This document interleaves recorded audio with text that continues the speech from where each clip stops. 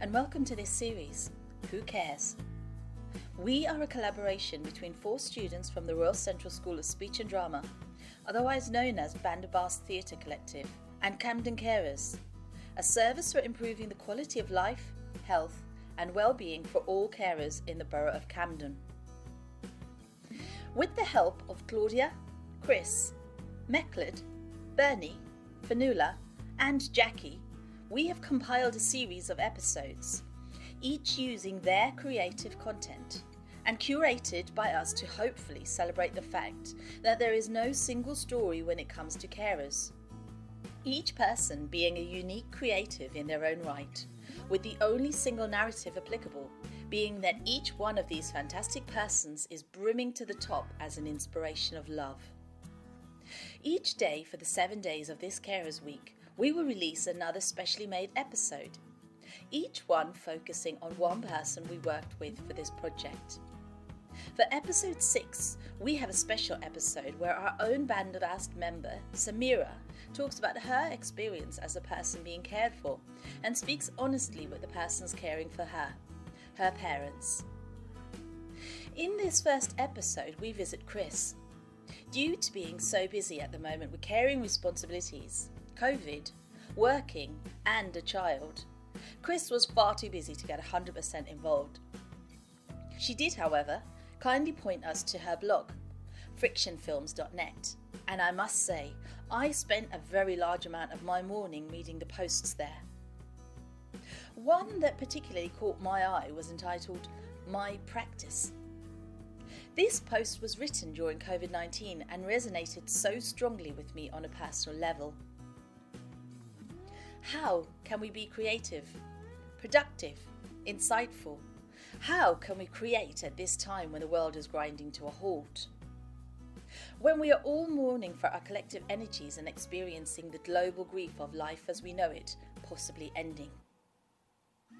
Alas, for many carers, this isolating world we are now experiencing is not a new phenomenon, and yet they manage to move through it with love. As a collective, they are already one step ahead and yet still not given the respect and reward they deserve. Here is a piece of Chris's story, just a piece of the jigsaw of a many-coloured life.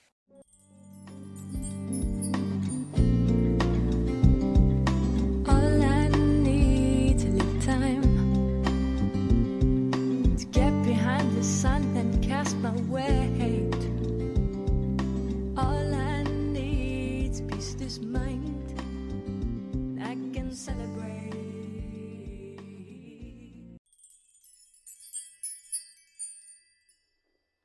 Honestly, writing about my practice at this time doesn't come easily. It feels out of place and so far away, almost unimaginable when I'm up to my neck in hands-on caring, domestic logistics and working out how to pay the bills and rent over the coming months. Like, who am I kidding that there is anything more important than the well-being of my nearest and dearest and keeping house and home together? It's weird, like there is actually a part of me pushing my practice away. Okay, I'm pushing through and promising myself to get somewhere today in this post. Like I mentioned a couple of days ago, I realised I hadn't written for 19 days. It really didn't feel like 19 days. Hands and head were so full that I had to get into a bubble at home to work out a more functional daily routine to get more work done.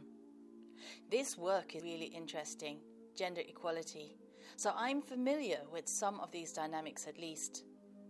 And I know I have to resist and re-examine these feelings and somehow get out of the vicious circle. Initially, I wasn't writing because my practice didn't feel important.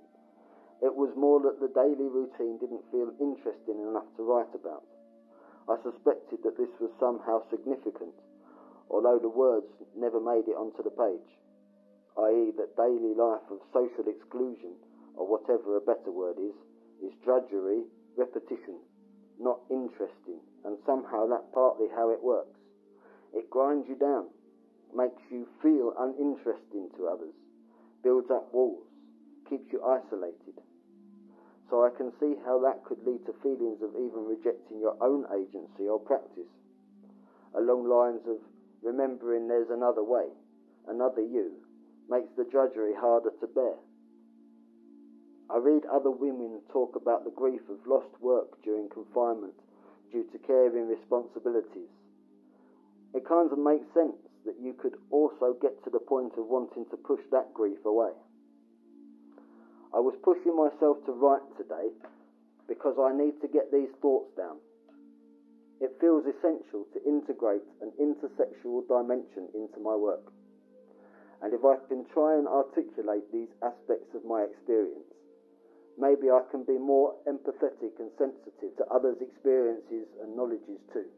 There have been some good development, some more paid work coming in, building connections to other carers and trying to tune into or build a better understanding of how these social dynamics work.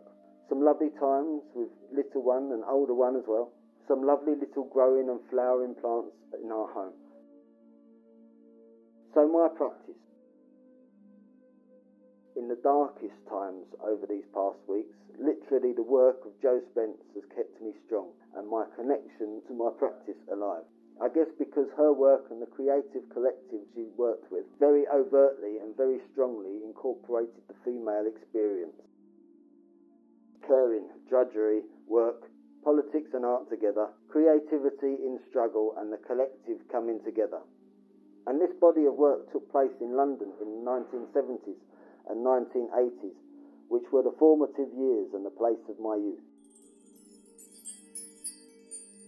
My practice has this very visceral, embodied side, a la Jo Spence, combined with hugely transformative experiences I had in multi-scale networks and collectives from around the turn of the millennium, online and offline. In particular, when living in Spain with the Indignados movements that emerged after the 2008 financial crisis. These movements combined face-to-face practices and cultures, public assemblies, local associations linked in networks and platforms, with similarly structured online networks, groupings, and technologies. A very potent mix of the embodied and a range of digital sensations, tools, spaces, with a different kind of body, suggesting but not actually being immaterial. The constant use of digital space yielded a lot of large-scale data, which allow us to see the collective body and the collective intelligence through data visualizations, all of which was very visceral, as people's guts, hearts and minds were all out there, online and face-to-face.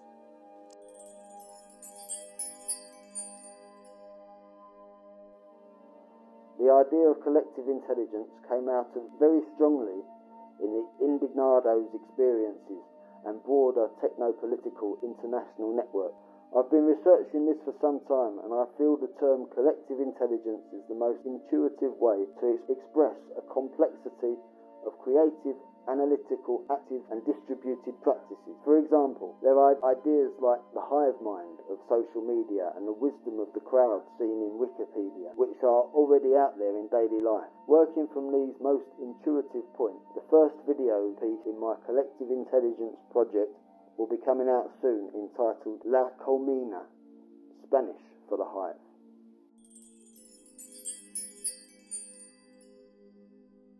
So, my practice.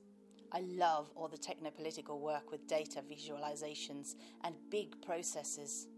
But I guess my take on it will always bring me back to the micro practices of how do we do it?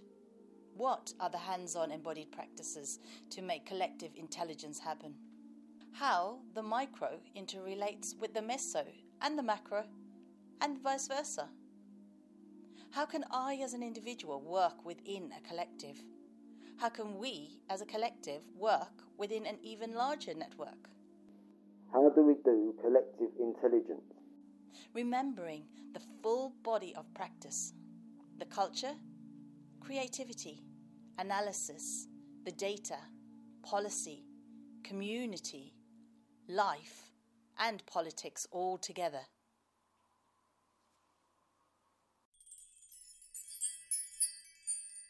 Many thanks to poet and carer Cameron Houston for her help in this episode. We really hope you enjoyed listening. Tune in next time for part 2. In the meantime, if you're still asking yourself that question, who cares? The answer is, we do. Till next time.